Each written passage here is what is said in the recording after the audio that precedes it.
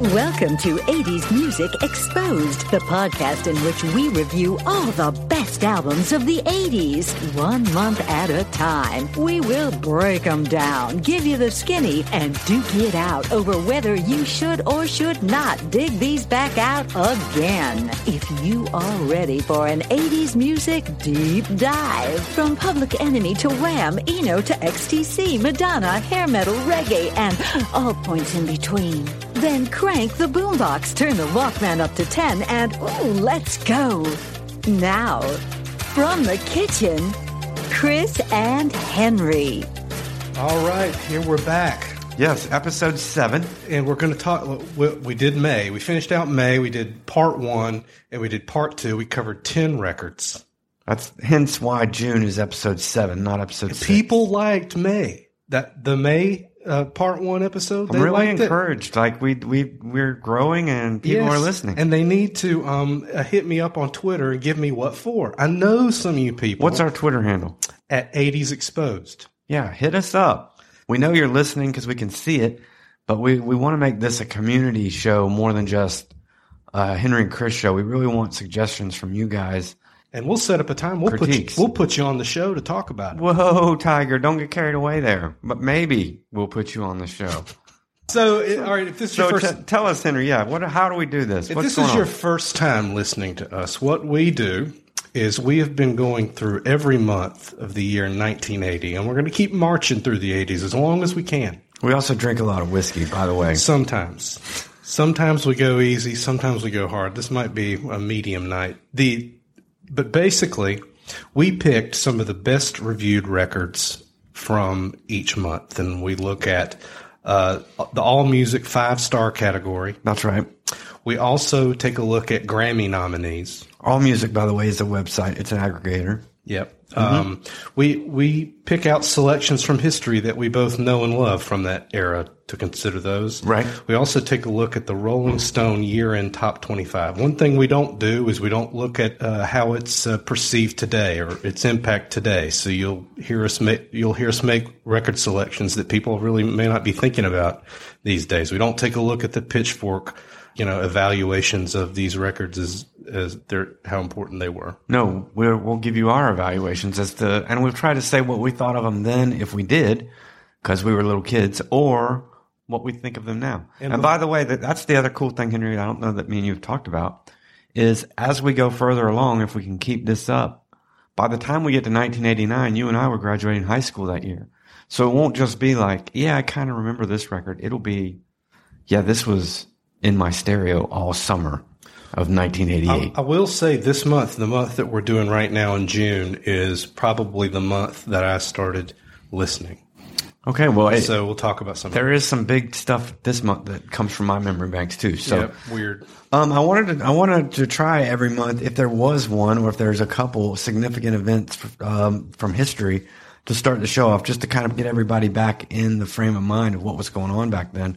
There wasn't a huge amount of stuff going on in June, but there was one big one that I think, except for the advent of smartphones, has kind of changed where we are, at least politically, today, and that was that CNN was launched. Ted Turner. In June of 1980, which I think totally changed the news landscape as we know it in this country. So that was what was happening outside of music in June. But now we're going to talk about 5 of the records that came out then. And Henry, why don't you take us into the first? Okay, the first record we're going to talk about is from a little band called Queen. Little band called Queen. And they did a record called The Game. They did in 1980. And one of the, this is roundly considered to be a classic. I think first thing out of the gate, we should probably play one of the most popular songs from it. Yep, I kind of went back and forth on this one because there were 2 or 3 big hits on it, but I just went with the one that had the biggest impact on me as a kid, and this is Another One Bites the Dust. Yep.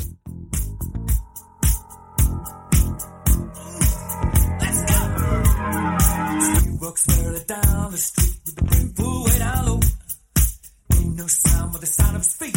Machine guns ready to go. Are you ready? Hey, are you ready for this? Are you hanging on the edge of your seat? Out of the doorway, the bullets rip. To the sound of the beat, yeah.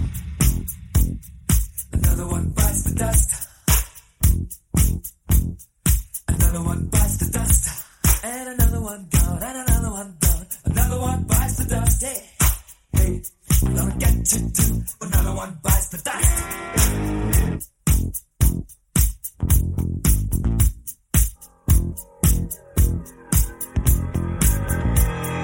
How do you think I'm gonna get along without you when you're gone? You took me for everything that I had and kicked me out of my own.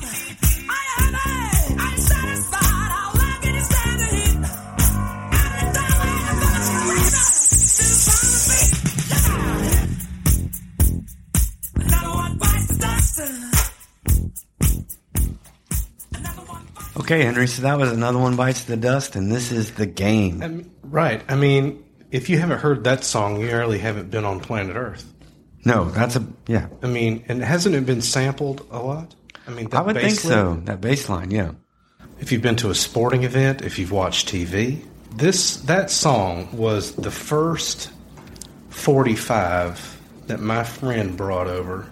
The B-side was Don't Try Suicide. Right. My very first memory of this was the 45.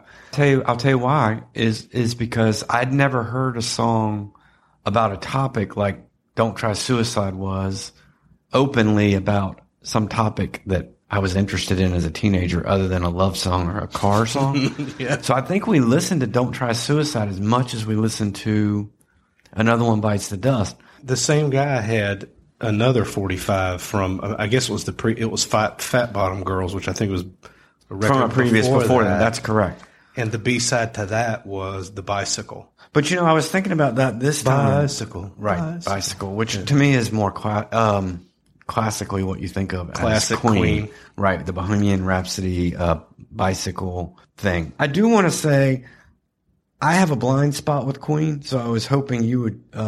I don't like Queen. I don't like much about Queen. All right, so I don't like the basic premise of Queen, which was what they were before the game. This theatrical overwrought thing with occasional blasts of rock guitar to me always seemed it seemed like all the elements of Yes with that's all the the problem. elements of That's the problem. Is that the Scorpions or something? Is that we have had a because we came along with like a punk and post-punk sort of ethos in the way that we learned to like music.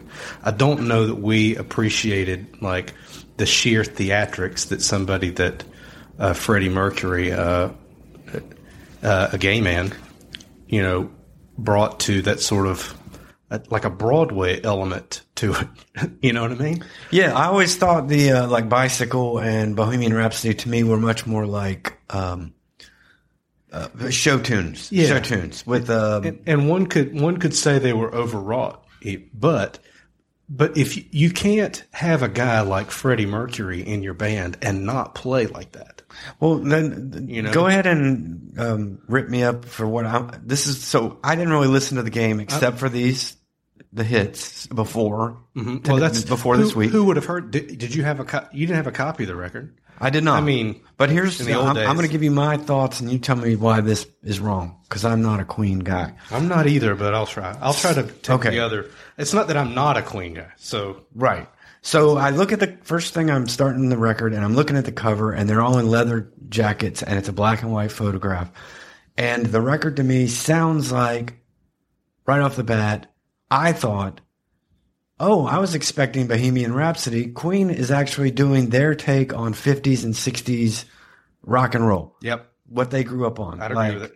Well, I don't know about what they grew up on. Okay, right. I don't either. So, but that's what I'm thinking. Like, that's what I'm thinking. This is obviously some sort of tribute to the rock and roll era.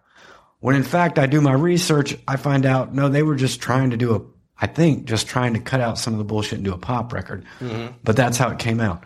Now, number two, the further I got into it, and I have to say I was hating that whole notion at the time, like, oh my God, this just sounds like 50s, they're doing a 50s doo-wop. I'm blown away by not only, and this is going to sound dumb, but Freddie Mercury's voice. I can't complain. I mean, you can't complain about that. No, you can't. I don't know if you noticed, but the bass player, and I want to give a shout out to his name, John Deacon. Mm-hmm. I don't know if you noticed, but there's like 4 different styles of bass he exhibits on this album. And I mean, they're kind of right down the line for that, but they're so spot on. I'm like, this guy could have been the best sessions fucking bass player in the 70s. Like, you were just like, hey, we need a funk bass line. Listen to the opening to Don't Try Suicide. You need a funk bass line? You can't beat Another One Bites the Dust. If you need a rock and roll 50s bass line, listen to the very first song, which I don't have the name of in front of me. Oh, and and then there's another song there called Rocket. Right. You know, and then I'm listening, and the guy the guitar player, he's got like, did you notice, Henry, on like Another One Bites the Dust, he's got that little skanky faux R&B kind of. Yes. He's got that going on, but then also on one of those other big numbers, all out of the blue, he just comes out and goes, and burns it up. And so you're like, these guys can play their balls off. Right. So I got to give them the props for that.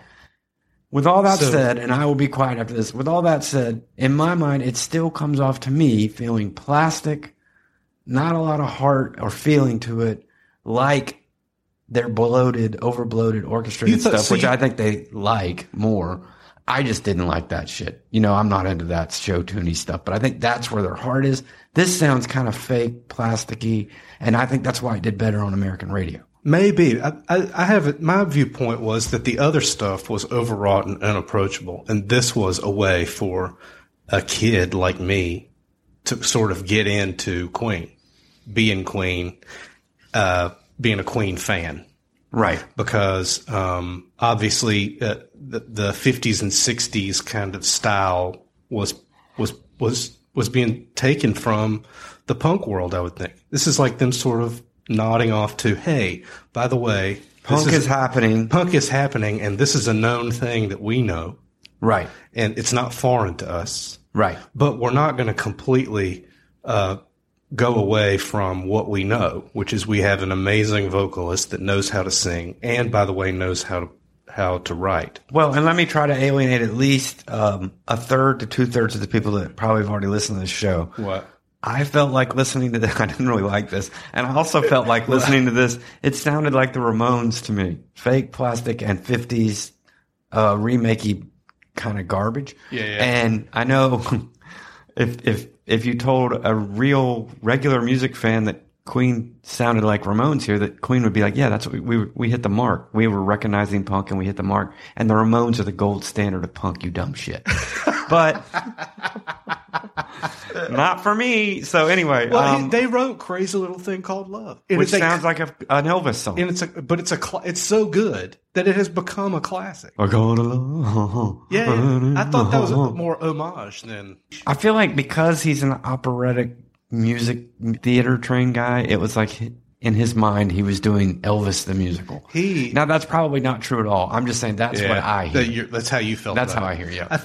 He said he does play guitar, but he never thought of himself as being a good guitar player. And when they played that song live, he would pick it up. He said that because he sucked as a guitar player, that's why he wrote a good song, is because of the limitations that were put on him. And it reminded me of like the Peter Gabriel limitations when they told Phil Collins he couldn't play. Yeah, and I could never argue their musician, either any of their ability or musicianship. They did record this at Musicland in Munich, which is what a lot of guys at the time did. Another record that we're going to look at was also recorded there. I can't remember which one, but the guy that started that was Giorgio Moroder, by the way. Oh, really? Yeah, the Daft Punk guy. Yeah, and the disco. Yeah, the disco guy. Right. So I just thought that was interesting. So it's weird. I also found a little interesting tidbit, Henry, that this was the first record they'd ever used a synthesizer on. Really? Which I would have thought, because I'm not a Queen guy, but I would have thought a lot of that bloated 70s stuff had synth all over it. But right around that time, Queen was all around everywhere because the next record that they did was the soundtrack to Flash Gordon. Right. Which is my last name. And so everybody who wanted to talk, hey, Flash. Well, your last name is not Flash Gordon. It's Gordon. Gordon. But they would say. It would be way cooler if your last name was Flash Gordon. And so you would hear that all the time. See, I will say, I like the Flash Gordon soundtrack way better than this.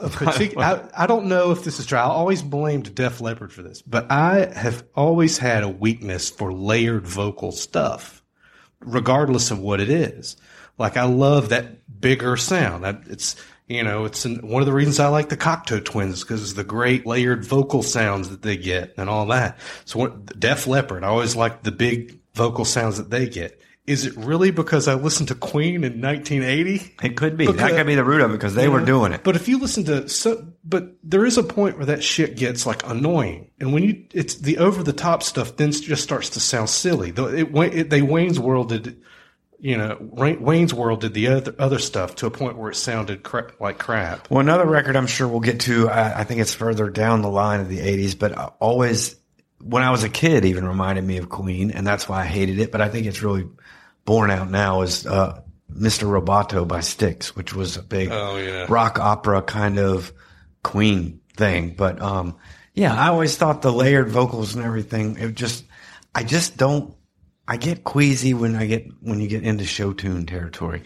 And I thought about this a lot with our other podcast because we had an argument with a guest about show tunes and musicals. Oh, yeah? I think the thing I don't like is when I feel like music is written with some other agenda. And show tunes are definitely written with the agenda of serving the show, which is what they're supposed to do, not for the sake of the music. Even though they might, you can make an argument that Rodgers and Hammerstein made better music than anybody else. But to me, if there's an ulterior motive, whether it be Christ or... And I said that on purpose. That's like Christian rock or show tunes or some other agenda being fed. I start getting a little. I'm going to go with a thumbs up on it, mostly because it's part of the rock pantheon, and with today's speakers and sound systems in these modern cars, the remastered version of this, you owe it to yourself to turn this up and give it a proper listen. I'm really not sure we ever heard it the first time the way maybe they had wanted us to hear it. So if you're at all inclined to hear these classic songs that have stood the test of time. But I think you need to look at it through the prism of, is it worth something telling somebody out there to go back and listen to again? Yeah. And I think the reason why is because the sound has improved. It's been remastered, and those bass licks, like you said, are unstoppable. The guy's voice nobody else has ever sounded like that. Brian May is one of the best guitar players the world's ever known. And with all that said, I would still say, just don't worry about it. Not too much. I mean, it's good, but it ain't all that. Right. Well, Henry, our next record is by the Rolling Stones. It's called Emotional Rescue. And although I will say this right up front, Emotional Rescue, the song, is my second favorite Rolling Stones song of all time. I did not pick that as the choice to play here. Why do you do it? I will tell you after the song. I picked Dance Part 1.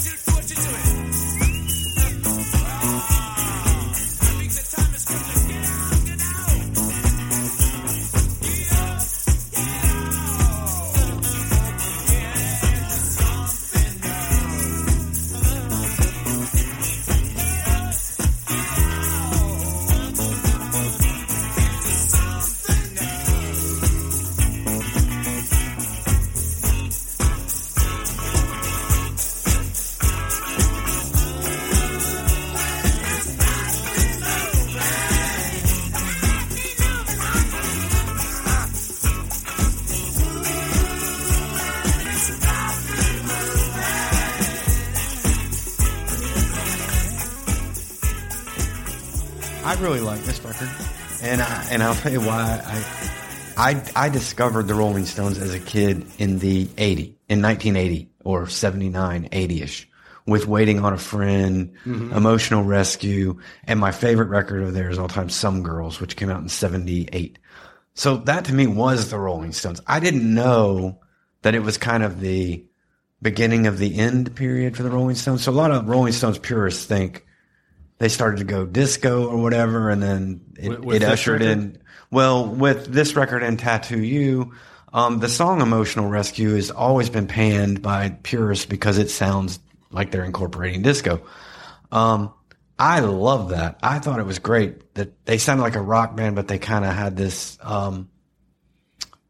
disco-y influence. So I love that as a kid. The reason I didn't play the song Emotional Rescue is because it's not the only song on there that feels that way. And I think a lot of people mistakenly think that song, Emotional Rescue, was their disco song and it was a bomb and they hated it. And then the rest of the time they played Steel Wheels type shit. It's not true at all. 1989. Doing my research, I found that the 3-record set of Some Girls, Emotional Rescue, and Tattoo You are considered the last great period of the Rolling Stones before the end. Now, a lot of people will say it's the worst of the best periods. I totally disagree. All the songs on this record, Henry, and the songs on Tattoo You were basically recorded at the same time. They knocked out almost 30 tracks. Well, why is it I like Tattoo You? If you listen, I'll tell you what. Why is that? Well, I'll tell you what shocked me.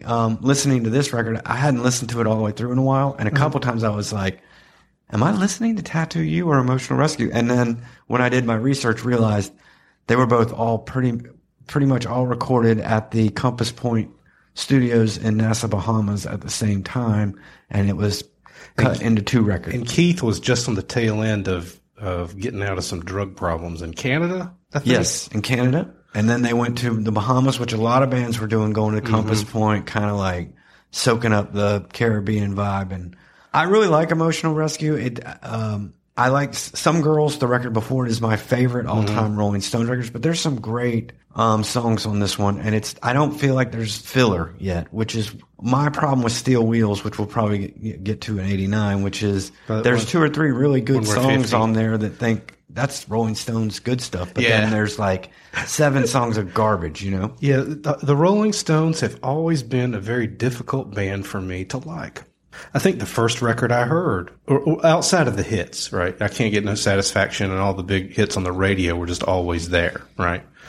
But the first full record I ever heard was your copy of Steel Wheels, which was not a good introduction. That is not a good intro to the band at all. So over the years, I've gone back and listened to it, and I happen to like Tattoo You. I don't know why I see it as distinctly different from this one. For whatever reason, this one bored me to death. I just can't. I could not get into it. The Rolling Stones just didn't. They sounded lazy. They sounded like they're sort of backing up, doing the stuff they always had. What are you hearing in it that I'm not hearing? That's exactly what I'm hearing. That they are infusing the sounds of the time.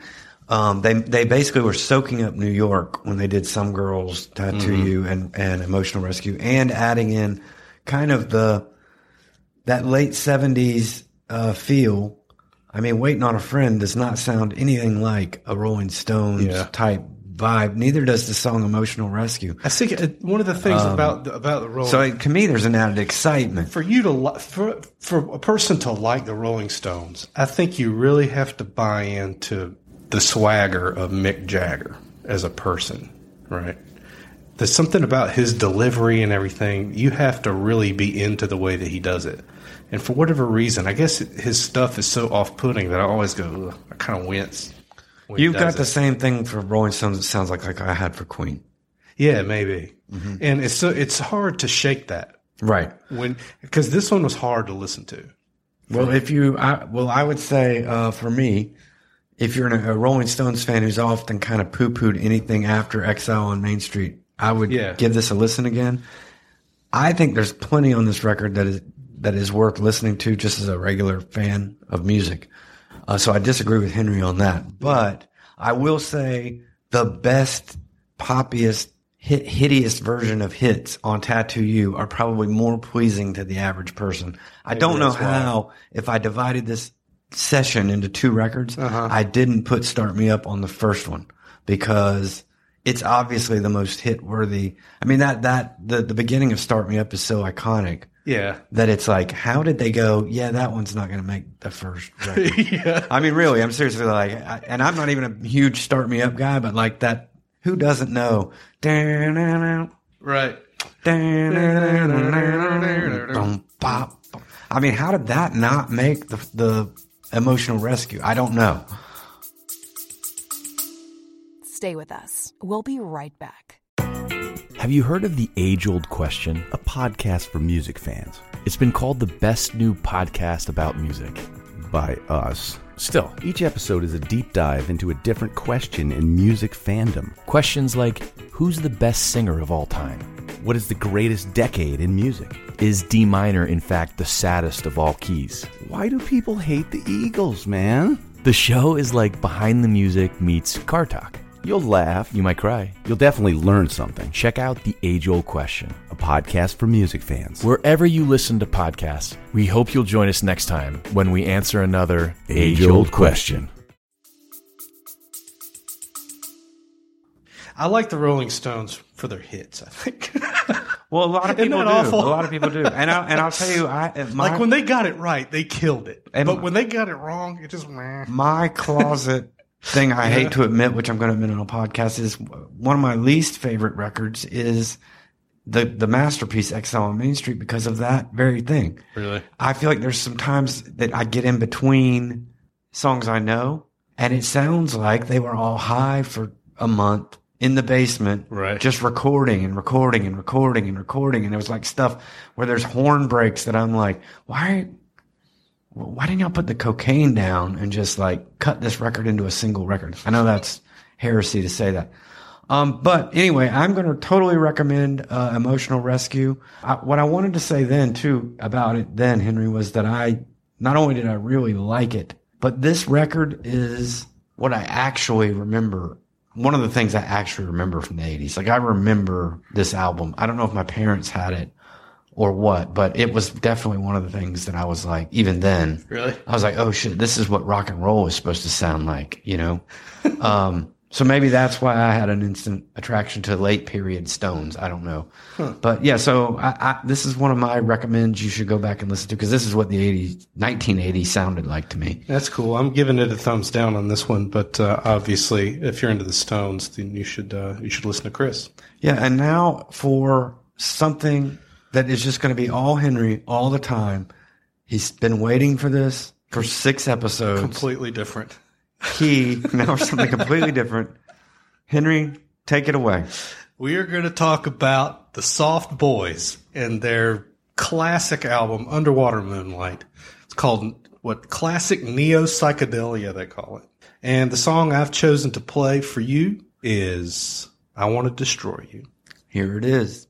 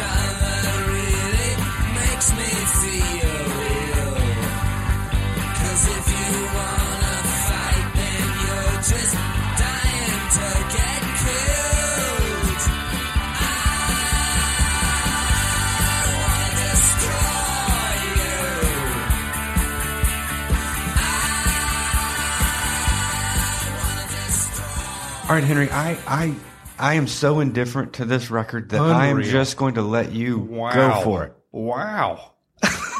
You didn't even let me try to convince you. I am. I already feel like I thought this would be an easy climb up the mountain with you. I'm all ears. I thought we could hold hands, skip, and tra-la-la. But we can't. No, I definitely want to. I'm definitely all ears. But yeah, this one did for me about what Emotional Rescue did for you. That's so weird. It didn't bother me. I didn't hate it, but it bored me to tears. So go for it. Yeah. I have a really strong like for this record. Probably because some of the bands that I grew up listening to from the 80s and 90s, like REM and the Replacements and all of that, you can definitely hear the roots and all that. They used to call this kind of music neo-psychedelia or acid punk, they called it, right? So it took elements of punk rock and tried to infuse some sorts more psychedelic ideas into it, right? Led by Robin Hitchcock, who's since gone on to be a very quirky, enigmatic songwriter. One of the things that I noticed about it as I listened to it was how I felt like it was funny and quirky without being stupid and nerdy. I'll give you that. Yeah, it didn't drift into the annoyingly nerdy. Like, kind have you of ever realm. listened to records where people were just so clever that it just got annoying? In fact, Robin Hitchcock is that for me in the 80s. Oh, really? Just too clever for anybody but himself. Like kinda the like joke is always with him, not with you. Yeah, I kind of like that about But it. I didn't get that from this one. I'll You give you didn't? that. No, I got this one was very much like what you were saying. It's And you can not too clever for hear its own good. It basically spawned shoegaze and dream pop kind of stuff. That's it's. I mean, it has its. I mean, it its definitely beginning as that. spawned Kurt Weill and Tame Impala and that kind of stuff. I'll give him that. You think so? Yeah, I think that's where the neo psychedelia label has come from. I think the acid punk thing was around when we were kids. I never heard it called that. That's new. That's the Pitchfork generation calling them the When I did a little godfathers research of on it. neo psychedelia, which is cool. And Because kids love the this record was not popular in the UK. no, and it was not. They didn't do much over here. I don't think The either. did it? only sales they had in the UK were imports to the US. Which reminded me a lot, and Henry, tell me if I'm wrong, that story, along with the sound, reminded me a lot of a band I really did like, which I didn't understand why this didn't do anything for me. But this sounded a lot like, to me, people that really loved Pink Floyd and Syd Barrett, Sure. but really loved Big Star. Yep. And so Yep. it kind of had, their story mirrored Big Star to me a bit. But more. people weren't really ready for that yet. I wasn't. from them. I don't like that. They weren't ready to hear that. And I can only imagine. I listen to it now as a grown man and probably like it more now than I would have as a 20-something. My number one note is everything about this says I should like this. Why don't I? That's weird. Yeah. Because I absolutely did. The Spotify reissued, I think Matador reissued this thing, and they basically tacked a whole other record on. Yeah, I noticed that on the end. of it. I don't know if you got through all those. That was No, hard. I didn't. I just got through the basics, and I'm a big Robin Hitchcock fan, right? Somebody could say that about me probably. And listening to this was like, it confirmed, like, yep. right, and it definitely confirmed for me the exact opposite. Which we used to go to war when we were kids about Robin Hitchcock. Yeah. Absolutely drove me up a fucking wall. But I think part of that was, and I think that's what kind of unlocked for me why I was indifferent to this, which is I associated back in the 80s or early 90s when we were starting to really form our own musical opinions. Mm-hmm. I really attached anything to do with psychedelic or any of that to hippies and the 60s and my parents' generation. Yep. And fuck that. I don't want to see a guy in a paisley shirt. Right. And I don't want to see a guy with hair down below his ears singing about bees in the closet with, LSD trips and shit. And Pink Floyd. I didn't want to hear about Pink Floyd, and I didn't want to hear about. So I think that part of that is it's like a predisposition against it. Yeah, it's almost like now I have this. I've been inoculated. Is that I've been inoculated against them? So it just. But you did go back and listen to Syd Barrett, but I really don't and like liked it, Syd right? Barrett. Pink Floyd, the first record, "Pipers at the Gates of Dawn," is my least. How about favorite. his solo stuff? Did you like that? Just for the weird, just like that's what a crazy person. That could sounds be like. something a different.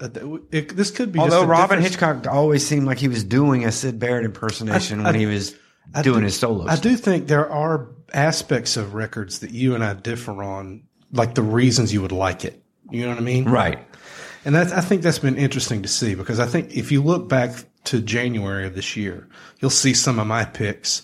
I don't pick people to listen to because they're objectively good, but sometimes they're just really interesting, even if they're a train wreck. That's why you guys should never listen to Henry's recommendations, because I'm going to tell you about stuff that's objectively fucking good. Well, I will agree with you if it's this is actually objectively good, and you don't have to just rely on my take on it. Okay. Oh, he's going to say 9 out of 10. 9 out of 10 critics you survey. Well, here's what I'm going to 9 out of 10 dentists approve of the song. It sounds like music for dentists, by the way.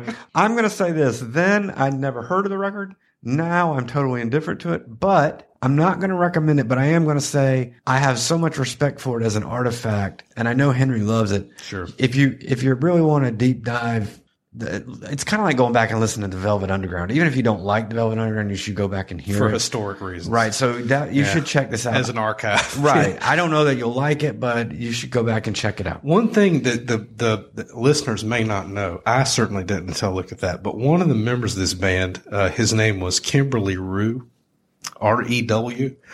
He went on to be in Katrina and the Waves. Mm-hmm.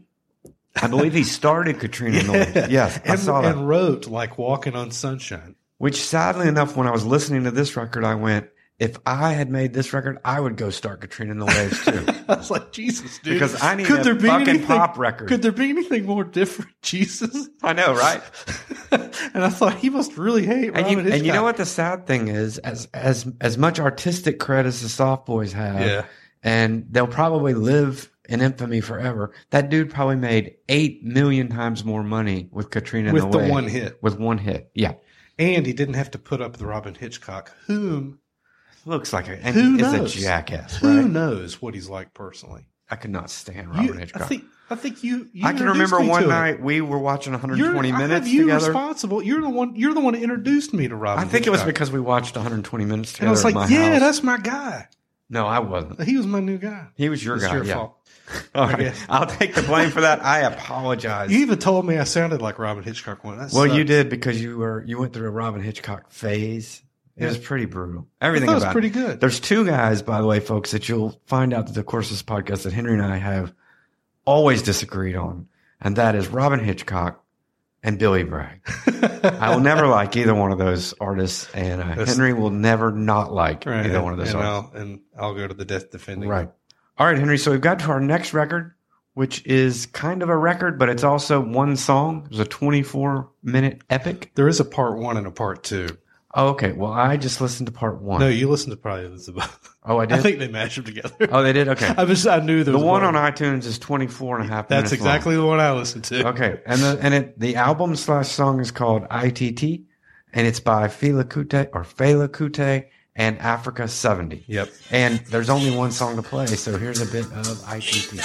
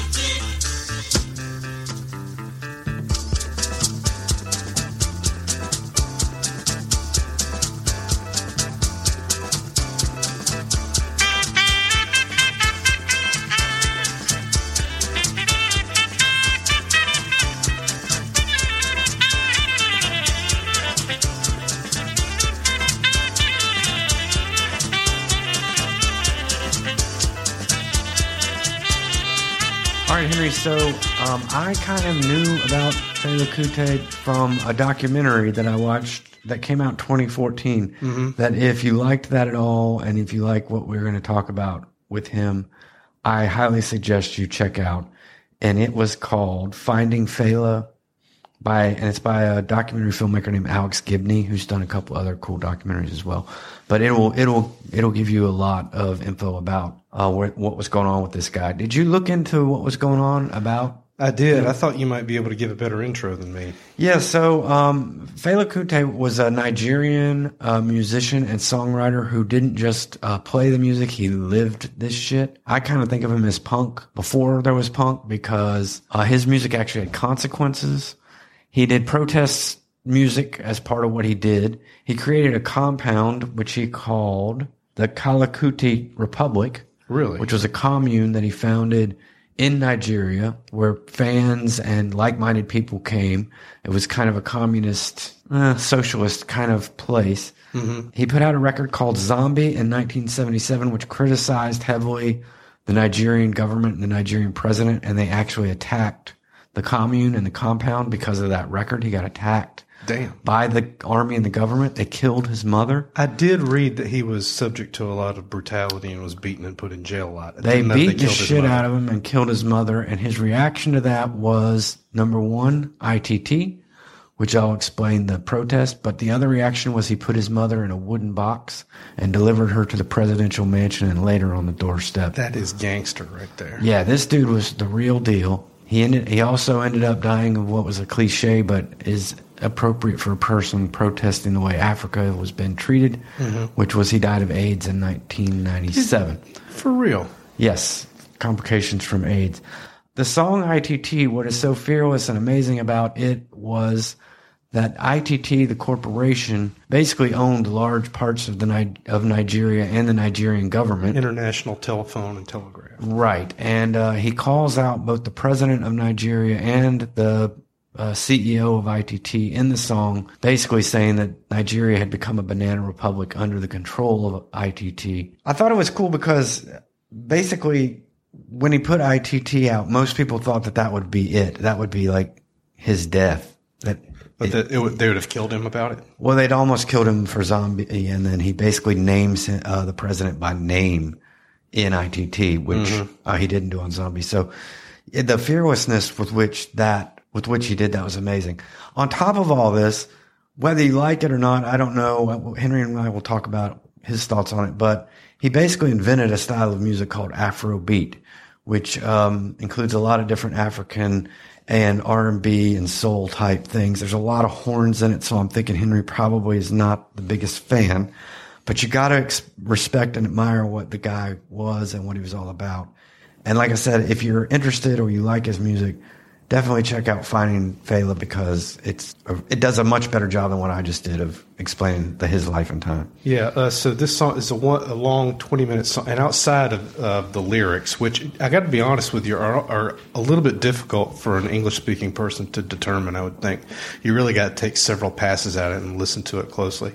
I liked the horns on this song. Wow. I liked the way that they were recorded. There's something about the way they mic horns that it seems brassy and so screwed up on some things, and some things they just do it right. Like if you listen to old jazz records and you listen to the way that they mic'd the drums in the room and the way that they did horns, like they put the horns in the environment as opposed to like straight off the speaker, right off the cone. It's so much better and warmer that way. I loved this song. It was crazy. I was driving to Shakori Hills, driving through the country, and I was amazed that the bass line could suddenly change, and I don't realize it. It's like he slid it in there. Yeah, Do you know what I mean? Yeah, because it's like his... Am I crazy? No, because it's like this trance, and like the song will change, and you don't notice, and then all of a sudden you're like, whoa. And I was like, Jesus, this is like a spiritualized record or something, you know? Right. And that's the vibe I got off it, because it was long, and it wasn't broken up by verse, chorus. I mean, I'm sure he influenced there were a lot of people we respect that knew all about him that we didn't even. I didn't know much about him at all. This is my first exposure to the record at all, and I really regret that because it was a lot of fun. When I say fun, that sounds like a shitty way to say it. No, it is. It's actually because if you put the lyrical content aside and listen to it as just a musical piece, it absolutely works. Yeah, and for somebody to put together a 24-minute musical piece that I will listen to, it's got to be. It put me in a trance, really. Right. It was great. I think it was great. It is definitely my recommend for the episode. Damn it. And it also inspired me to want to look deeper into what his output. So I would highly encourage that. But anyway, this is one I recommend, and yeah, me too, man. I really liked it. It's a great call. I'm glad I got a chance to hear it. Yeah, sure. So let's go on to our last record. Okay. And Henry, what is that record? We're going to listen to Xanadu. Something that couldn't be more at the opposite end of the political spectrum than ITT. Coming right out of and right into Xanadu. Right. Olivia Newton-John. A pure pop, sugar-coated candy fantasy after ITT. Right. And so we got a choice. You want to play I'm Alive, and I feel like we're obliged to play Xanadu. Okay, here was, and I see what you're saying, but I think And I haven't talked to you about this record. I think we're going to both agree that the best half of this record is the second half. So should we not play something from the best half of the record? You know what? As a first, let's play 2 songs. Parts of each? Yeah, we're going to play a little bit of Olivia Newton-John's Xanadu, and then we're going to play I'm Alive by ELO.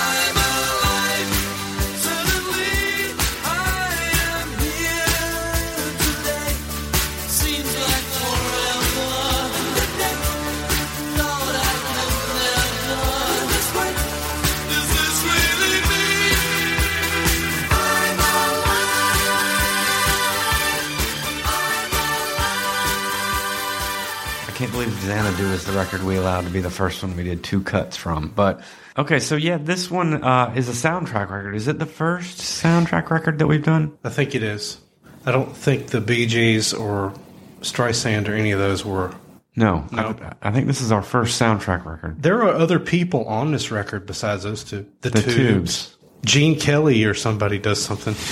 That first side is a fucking dog. It's a mess. But that first song was, I don't know if if Magic is a good song or if I just like it because it was like pleasant when I was a kid. And it was ubiquitously around. Do you know what I mean? Yeah, for sure. Is that a well-written song? Because I kind of like the guitar. Is it comforting because it's attached to like memories of mine?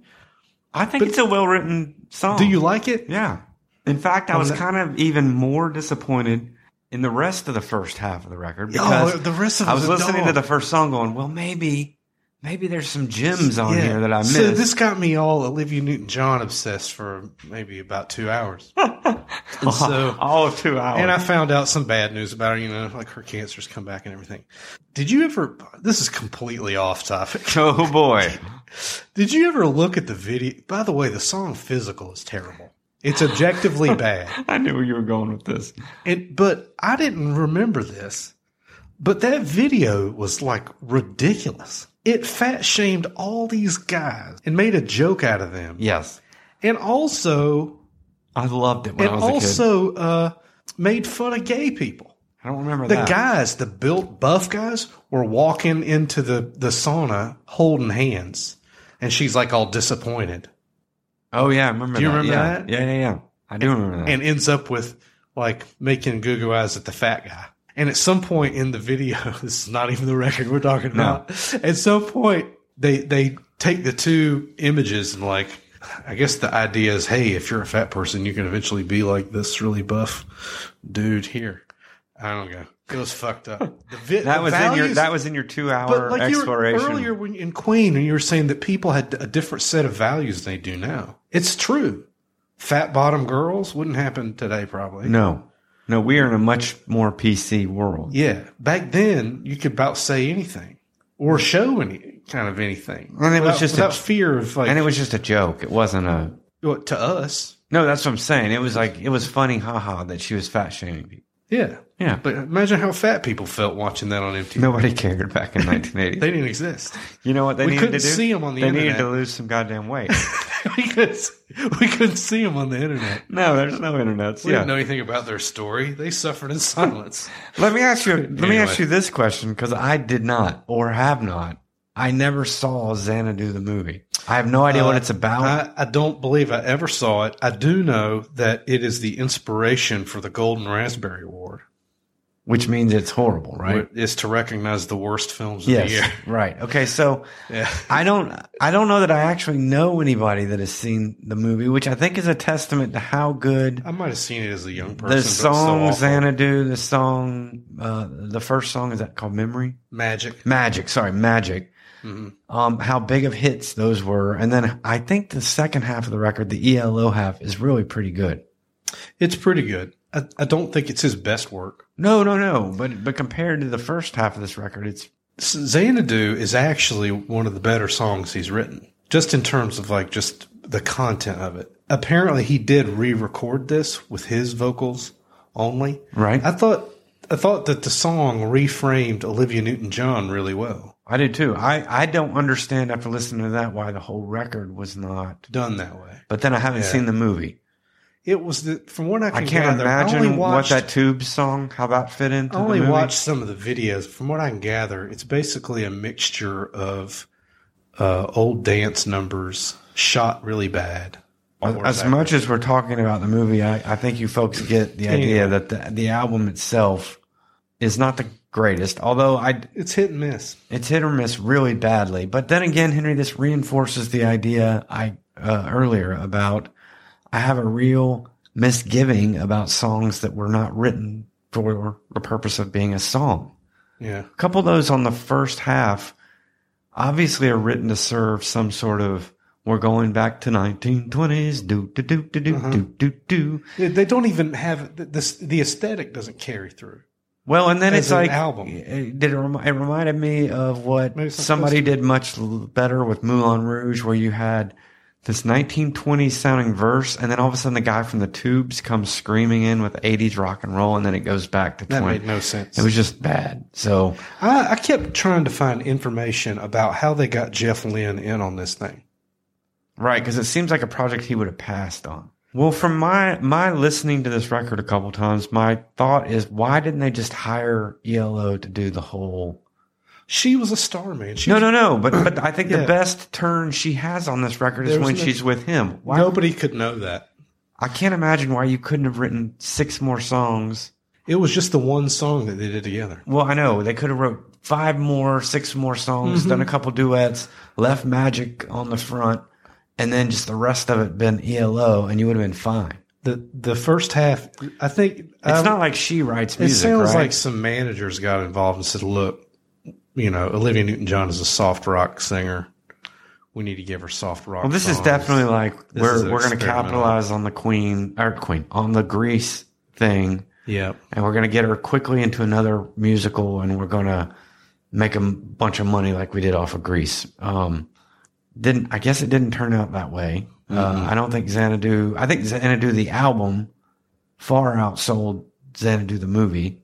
It's such a cool title too, like The Never-Ending Story or something like Xanadu. You know what I mean? I always thought of it when I was a kid, although I didn't see it. I always thought of it the same way I thought of a lot of what culture was doing in the 80s. Everything was about the future. Yeah. And ELO always Oh, seemed like they were like from space or some The shit. bits of the movie and the video that I've seen has like outlines of people, like in neon and stuff. So Right. like new sort of special effecty kind of, hey, it's the future kind of Right. stuff. Definitely not the 70s. Already not Apparently, the 70s. there's some kind of Greek mythological characters involved or something. I guess I have to watch it. Oh, I don't know don't about think it's that. tolerable. Yeah, I don't think it's I've heard people have tried to watch it and turn it off it's not interesting enough. because it's boring. But it is the last movie that Gene Kelly did. Wow.